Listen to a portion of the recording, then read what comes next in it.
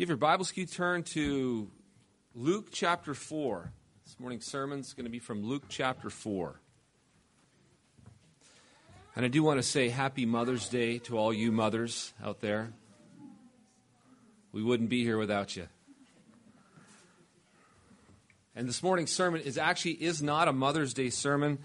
However, it's a message that I definitely think is pertinent to mothers. It clearly has great application, and hopefully as we go through this, you'll see that truly this has great application for mothers and for all of us. So,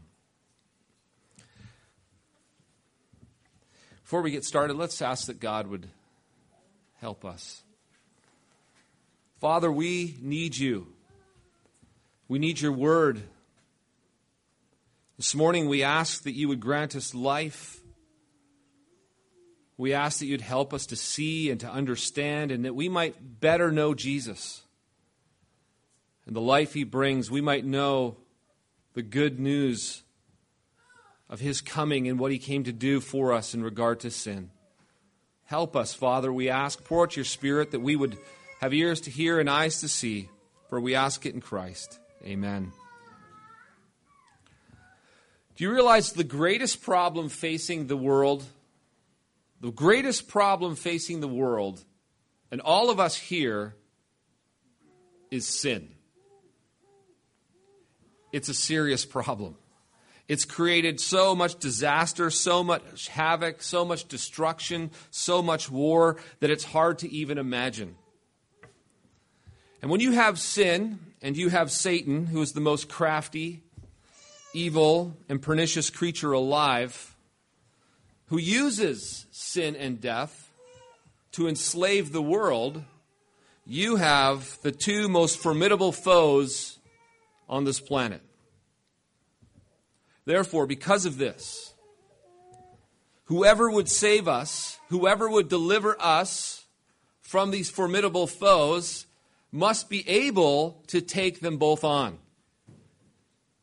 Because unless the salvation, the Savior of the world comes to take on our worst foes, the one who's plummeted all of humanity and this whole planet into destruction, decay, into war, into chaos, think of all the trouble in your own life. Think of all the trouble that you've ever had, all the destruction in any relationship. What does it come from? Sin. It does. All the problems, all the tearing apart of relationships, all the self-interest, all the pride, all the ego, all the people who are willing to sacrifice somebody else for their own good or for their own pleasures. So if someone is to save us, we're all in this predicament together. We need help. We need someone to save us and deliver us. They must be able to take on sin. They must be able to take on Satan. Because we are bound by this sin and under the dominion and rule of this Satan, this devil. And so we need somebody who can free us, deliver us from this. The Savior must be able to face sin, face temptation, face the devil head on, and come out the victor. And this leads us to our text this morning. Because in Luke chapter 4, this is the temptation of Jesus. And to this point in Luke, we've had nothing but proving that Jesus is indeed the true Son of God and the Son of Man. His credentials are impeccable. There was the testimony of the Archangel Gabriel. Then the birth of Jesus through the Virgin Mary by the Holy Spirit. Then the miraculous birth of John, who was the forerunner of Jesus. Then the baptism of Jesus, where God the Father testifies from heaven, and the Holy Spirit testifies with his presence that Jesus is indeed the Son of God, the Son of Man. And then last week we looked at the genealogy. The genealogy proves that Jesus is indeed the seed of the woman. Jesus is indeed the seed of Abraham. Jesus is indeed the Son of David, the Savior of the world. And here now we have Jesus himself squaring off with the world's biggest enemies. And do you know what he proves? We are going to see that Jesus proves that he is indeed the faithful Son. The faithful Son. So in order for us to understand the importance of what is taking place here in this text, we need to understand the context. In the very beginning, the first 2 verses, it says a lot for us that kind of build a framework. It says, "And Jesus, full of the Holy Spirit, returned from the Jordan and was led by the Spirit into the wilderness, for 40 days being tempted by the devil." There's a lot of words being used there that can just easily go right over our heads, and we miss the importance of them. There is a context being built here. It begins by saying Jesus, full of the Holy Spirit. And the reason for this is to show where it is his power comes from. And it also sets the stage for the encounter that is going to ensue. Jesus is not isolated from God. And he is not being led there because God is somehow against him. It'd be easy to think that God was against you being led into the wilderness. What's in the wilderness? Wild animals, no vegetation, no food, no water. The wilderness is where people go and die. If anything is a picture of almost being abandoned, it's the wilderness. The wilderness has been abandoned by God, it seems like. Jesus, it says, full of the Holy Spirit, returns from the Jordan, is led into there by the Holy Spirit. Yet he's not isolated from God. He's not abandoned by God. He's full of the Holy Spirit, and he's led there by God. It's funny how we're tempted to think that God is against us, that he's against us because we go through some miserable wilderness in our life. Yet, it was God who actually led us into the wilderness. And he does it for reasons we're going to see. He does it for our benefit. And then Jesus, it says, he says, full of the Holy Spirit, returned from the Jordan. This is another significant phrase that helps build the context. He's full of the Holy Spirit, and he returns from the Jordan.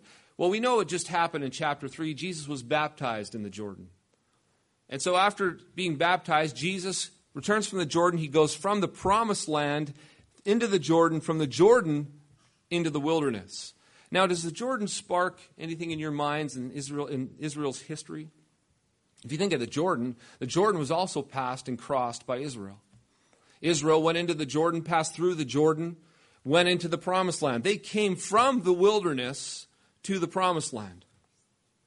Jesus goes from the promised land through the Jordan into the wilderness. Jesus is as a type of Israel. He's setting up this and using language that is for all those who are familiar with Israel's past, with God's people's story. They're familiar with these words of the Jordan. He's crossing the Jordan and he's heading into the wilderness. These are areas, these are names that are very familiar to them, especially in their past and their history.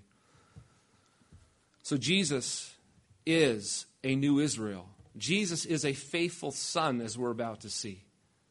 And this is why it's important for us to understand that Jordan and his being baptized, his crossing from the Jordan into the wilderness, is just not some random information. It sets up a context in which Jesus here is the new Israel, the new faithful son who's going to go, instead of this time, from wilderness to promised land, from promised land to wilderness, go back, as it were, as a son, and there be tested. This is also why it says Jesus was led into the wilderness for how many days? This is significant. Led by the Spirit into the wilderness, verse 2, for 40 days. The 40 days in the wilderness corresponds to the 40 years that Israel spent in the wilderness.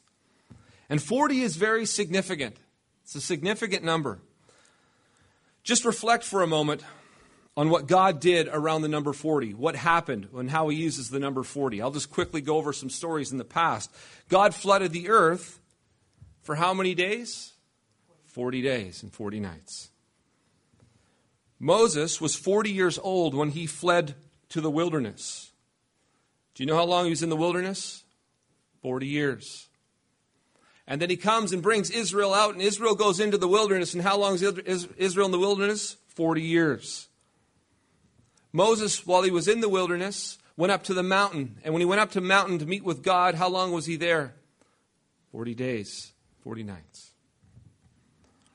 In the Judges, on several occasions, when God would bring judgment upon his people Israel because they were lost in sin and had turned from him, and when he put them under oppression, they were under oppression for guess how long? 40 years. And then he would raise up a deliverer. Samuel judged Israel for 40 years.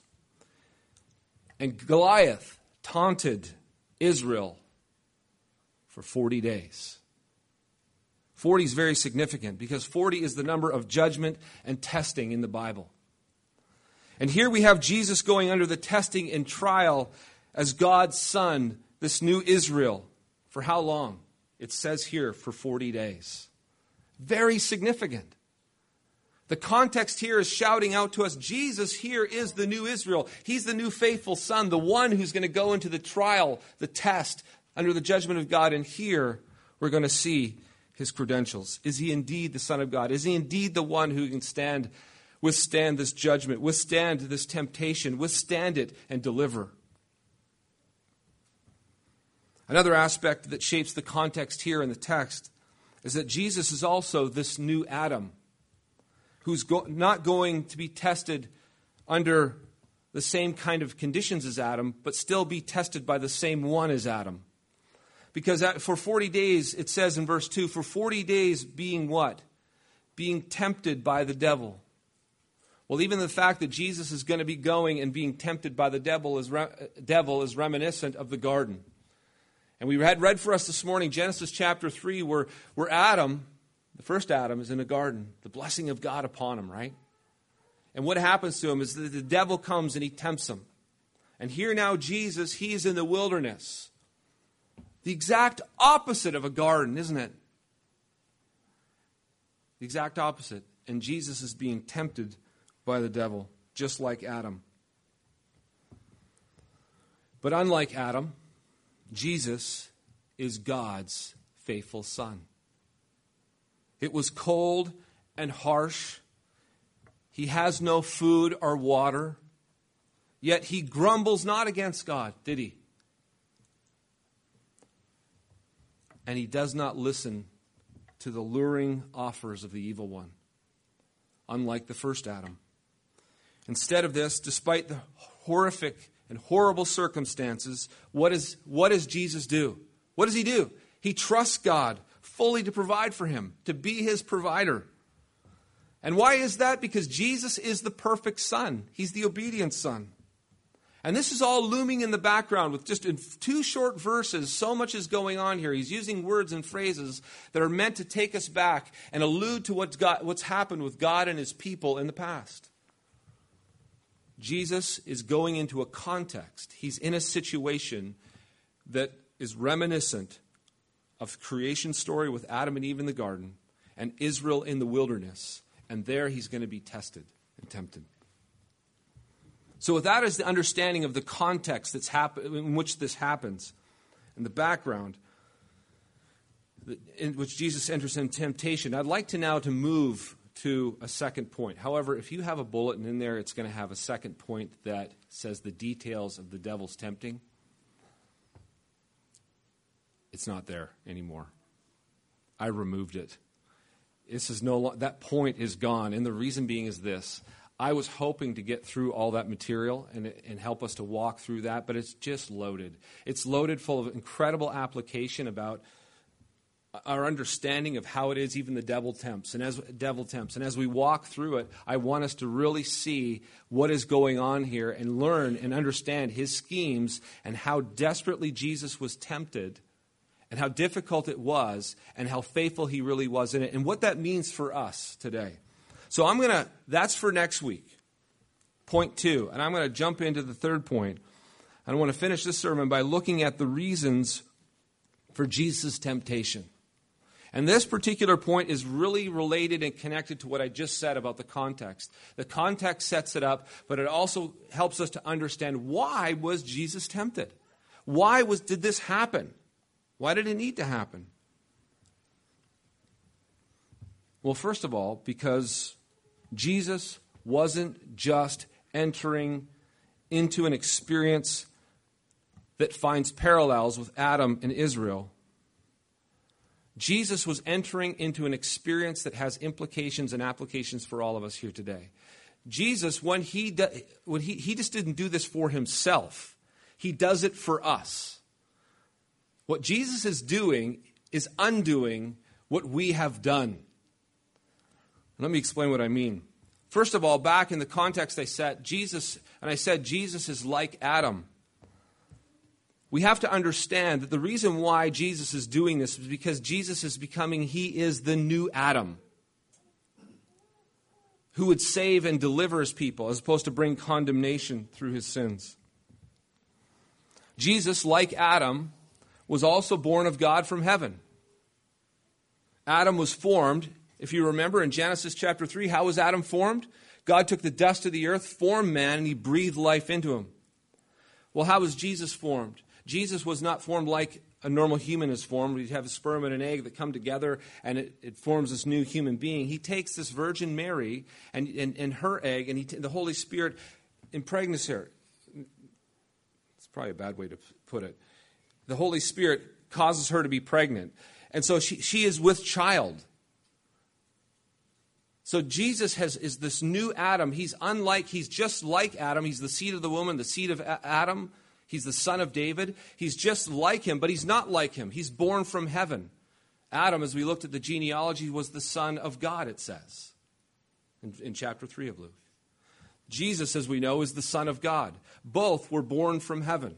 Adam from dust, Jesus from Mary, the Virgin Mary. And so as a result of this, Jesus is like us in every way, but not like us in every way. Jesus is a new man, a man born from heaven. And this makes him very unique.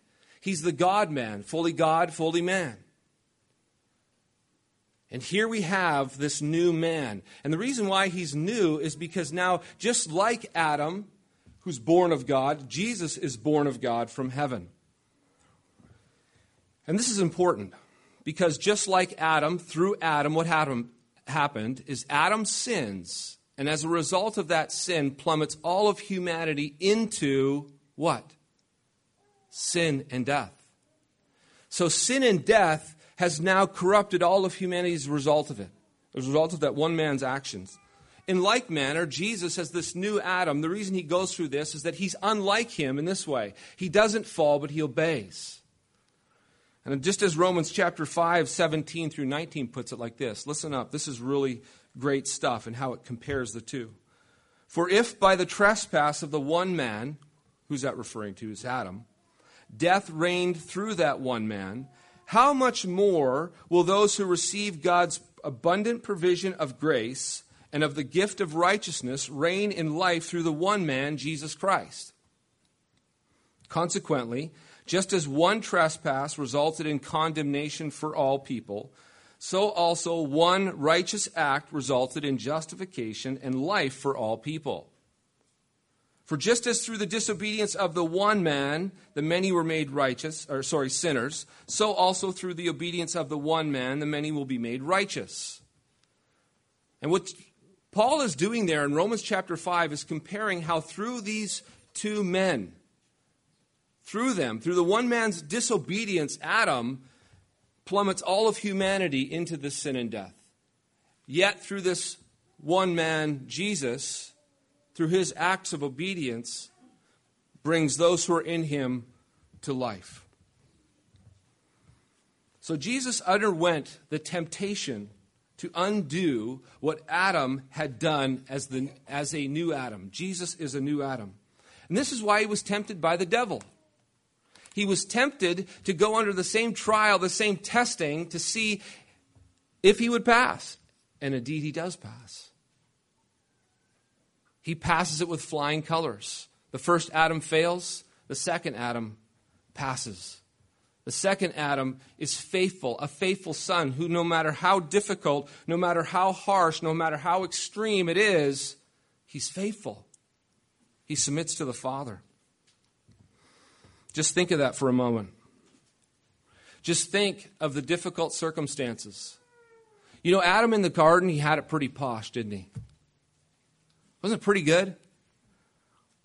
He says, God tells him what? You can eat of all of the garden, all of the trees of the garden. Eat them all. It's all yours. It's all blessing. It's all good. It's a garden.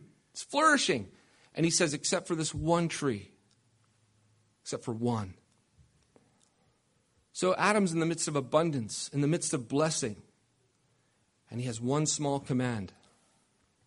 And the devil comes and tempts him this once, and he falls. Whereas Jesus, compare his environment to Adam's. Try to find a tree. Try to find some water. Have you ever been hungry before? Have you ever went without food? If I go like 6 hours, I start to think I'm starving. I couldn't believe yesterday, I think it was like 5 hours, I couldn't believe how hungry I felt. Like, man, I'm famished. I need to eat. That's ridiculous. Jesus goes 40 days. Couldn't imagine. If you've ever fasted before, went without food for a certain amount of time, you realize this is unbelievable. And you got to understand, it's easy to pass off, oh yeah, he's God. Pfft, no big deal. We understand, yes, he is, but he's fully human just like us. He feels and experiences and understands what starvation is like. In his body, he has the same cravings, the same desire. At 6 o'clock, he smells the lasagna and he gets hungry too. He has the same experience as we do, yet without sin. Yet in that particular circumstance, he does not fall to the temptations which were much greater than Adam faced. 3 doozies that are recorded, but understand, it wasn't just 3 doozies. We're talking the whole 40 days. It says Jesus, for 40 days, verse 2, being tempted by the devil. What we have in those 3 examples are exactly that, examples. Jesus was under severe temptation in a severe scenario and situation, and he passed the test. It was the faithful son who trusted the Father. Another reason why Jesus' temptation was needed was because he was to be the Israel, the new Israel, as I alluded to earlier, I talked about, who obeyed his father. Israel was God's chosen son. And then God tested his son to see if he would trust him and be faithful to him. And he failed miserably. What did Israel do when they passed through the Red Sea and entered in the wilderness and they found that there was no food? Oh, great. God, you led us out here to die. We should have stayed in Egypt where there was food, right? How dare God? Lead us out here to die, to starve. There's no water. There's no food. This was great. So right away they start grumbling. They start complaining. They're not trusting God at all as Father. Wait a second. How many miracles have you just seen? What did I just do in Egypt? What is it that I can't do?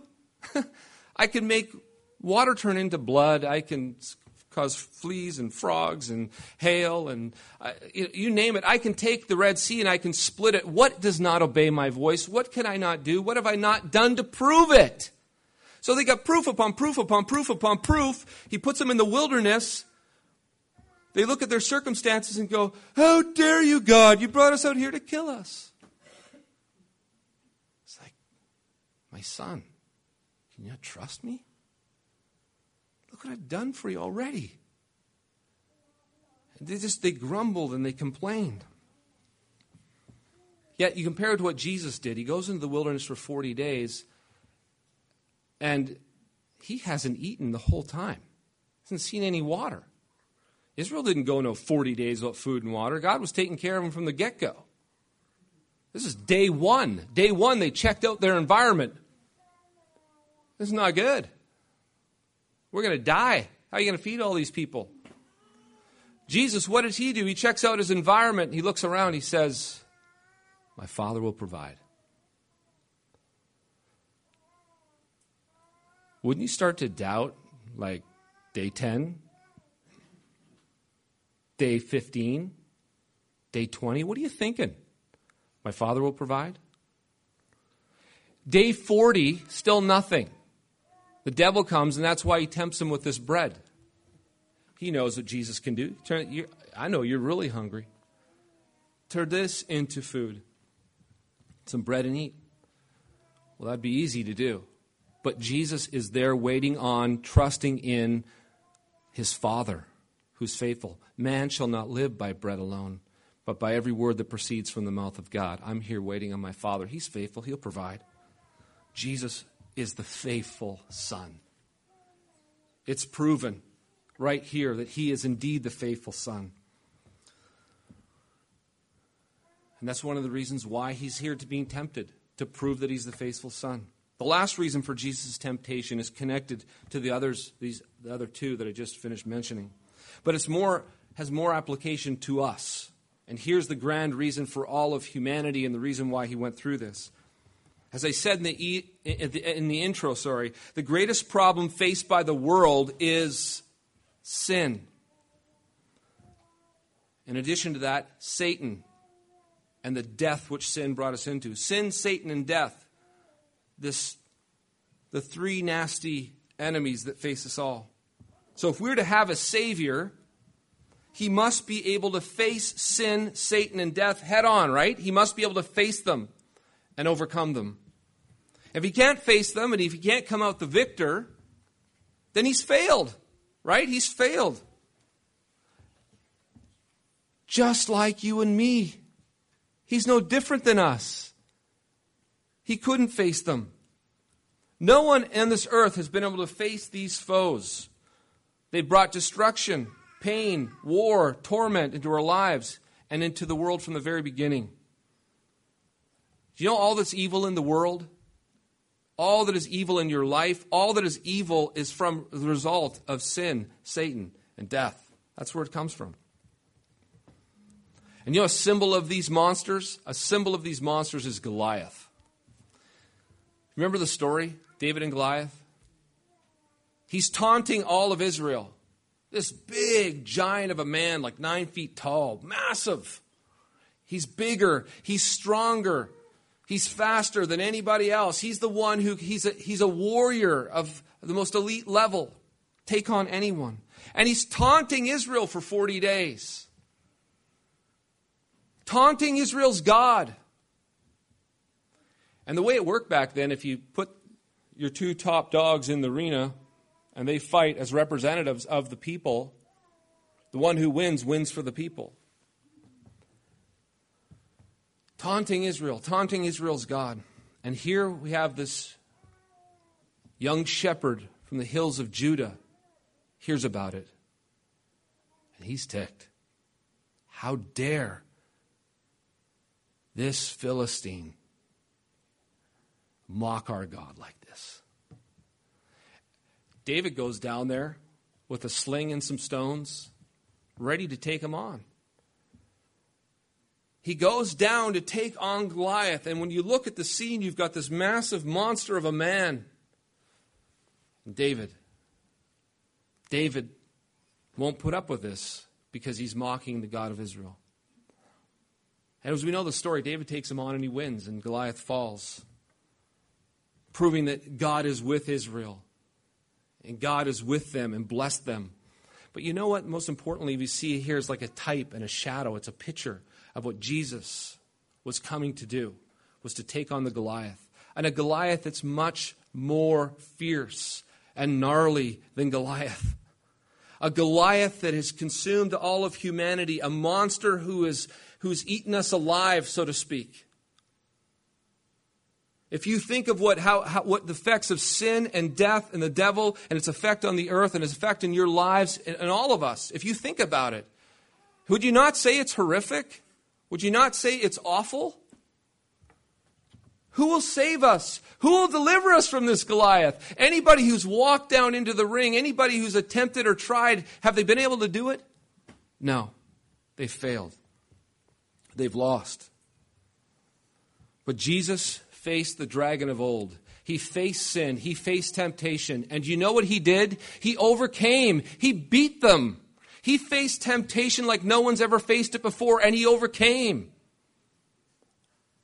He faced the schemes of the devil head on at his best, firing all his fiery darts straight at Jesus, doing all he can, bing, bing. They just cannot get through. Jesus stands. He stands the victor, the one who goes on to take on the Goliath, and he comes out the victor. Here we are, just like Israel, standing on the sidelines, watching, cheering, thinking, he won, he beat them. How is this possible? The enemies that have plummeted humanity into the grave from the very beginning has won. Our Jesus has won. And that's the great point of this story. As we understand, as we read, why did Jesus go into the wilderness? And why was he tempted like this? He went in to be the new Adam. He went in to be the new Israel. He went in as our representative to face the great enemy of our souls. And he conquered. He won. Do you know what this means for you? For me? That sin and death has lost its grip and power. If any of you are sitting here and you have gone to Jesus and you know the power of Jesus and you know what it's like to be freed from sin and death and the grip of the evil one, you can be here this morning and you can rejoice and give thanks. And the reason that's happened is because Jesus took them on and conquered. He won. You're only free this morning. If you're free from sin and death, you're free from the grip of the evil one. You're only free because of what Jesus has done. And sometimes we get lethargic. The fact is, we've known this freedom for a long time. But we have to remember, what was it like to live in bondage? What was it like to live in darkness? If you've lived in darkness, if you've lived in bondage, and you felt the chains heavy on you, and you know the release from that bondage, you have nothing but a song in your heart and praise on your lips. The Lord Jesus Christ is victor, and he's delivered me. That's your song. There is no salvation from sin, death, and the devil apart from Jesus. No one or nothing else has been able to take them on and win. Jesus took them on and conquered. And if you're sitting here today and know that, do you know what you're to do? You know what your response is? To give thanks. To rejoice, to praise the Lord Jesus Christ for his victory, to celebrate the freedom that is yours in Christ. Sin, death, the devil no longer has its stranglehold over you. You're free. And if you know that freedom, give thanks. And if you don't know that freedom, all you have to do is cry out to Jesus. Because he saves. Jesus saves. Today, tomorrow, and he will continue to save. That's what he does. Broken, contrite people who come to him with nothing, and all they do is fall before him, and they have both hands wide open. They say, Lord Jesus, save me. I've not known a single person who's ever cried out to Jesus with a pure heart. Not half cried out. Not says, let me hold on to my sin and hey, Jesus, would you mind freeing me? Never, ever. I've never seen anybody in that case ever be free. But I've never seen somebody who comes with both hands open and he says, Jesus, please set me free. Deliver me and save me. I've never seen a person like that ever not be free. I've seen a lot of people not be free because they go to Jesus with a half heart. They go to Jesus partially, kind of giving up with one hand but holding back in the other. But I have not seen somebody with all their heart cry out to Jesus, say, Jesus, save me. Where he didn't do it. Because when the Son sets you free, you're free indeed. And the reason why you can have and experience that freedom is because Jesus took on your enemy and won. Amen. Father, thank you so much for Jesus. Thank you. Thank you for your beloved Son, in whom you're well pleased, whom you delighted in, who withstood the most severe temptation, who took on sin, Satan, and death, and overcame. Jesus, you are the victor. You're the one who sets captives free. And for that we praise you forever and ever. Amen.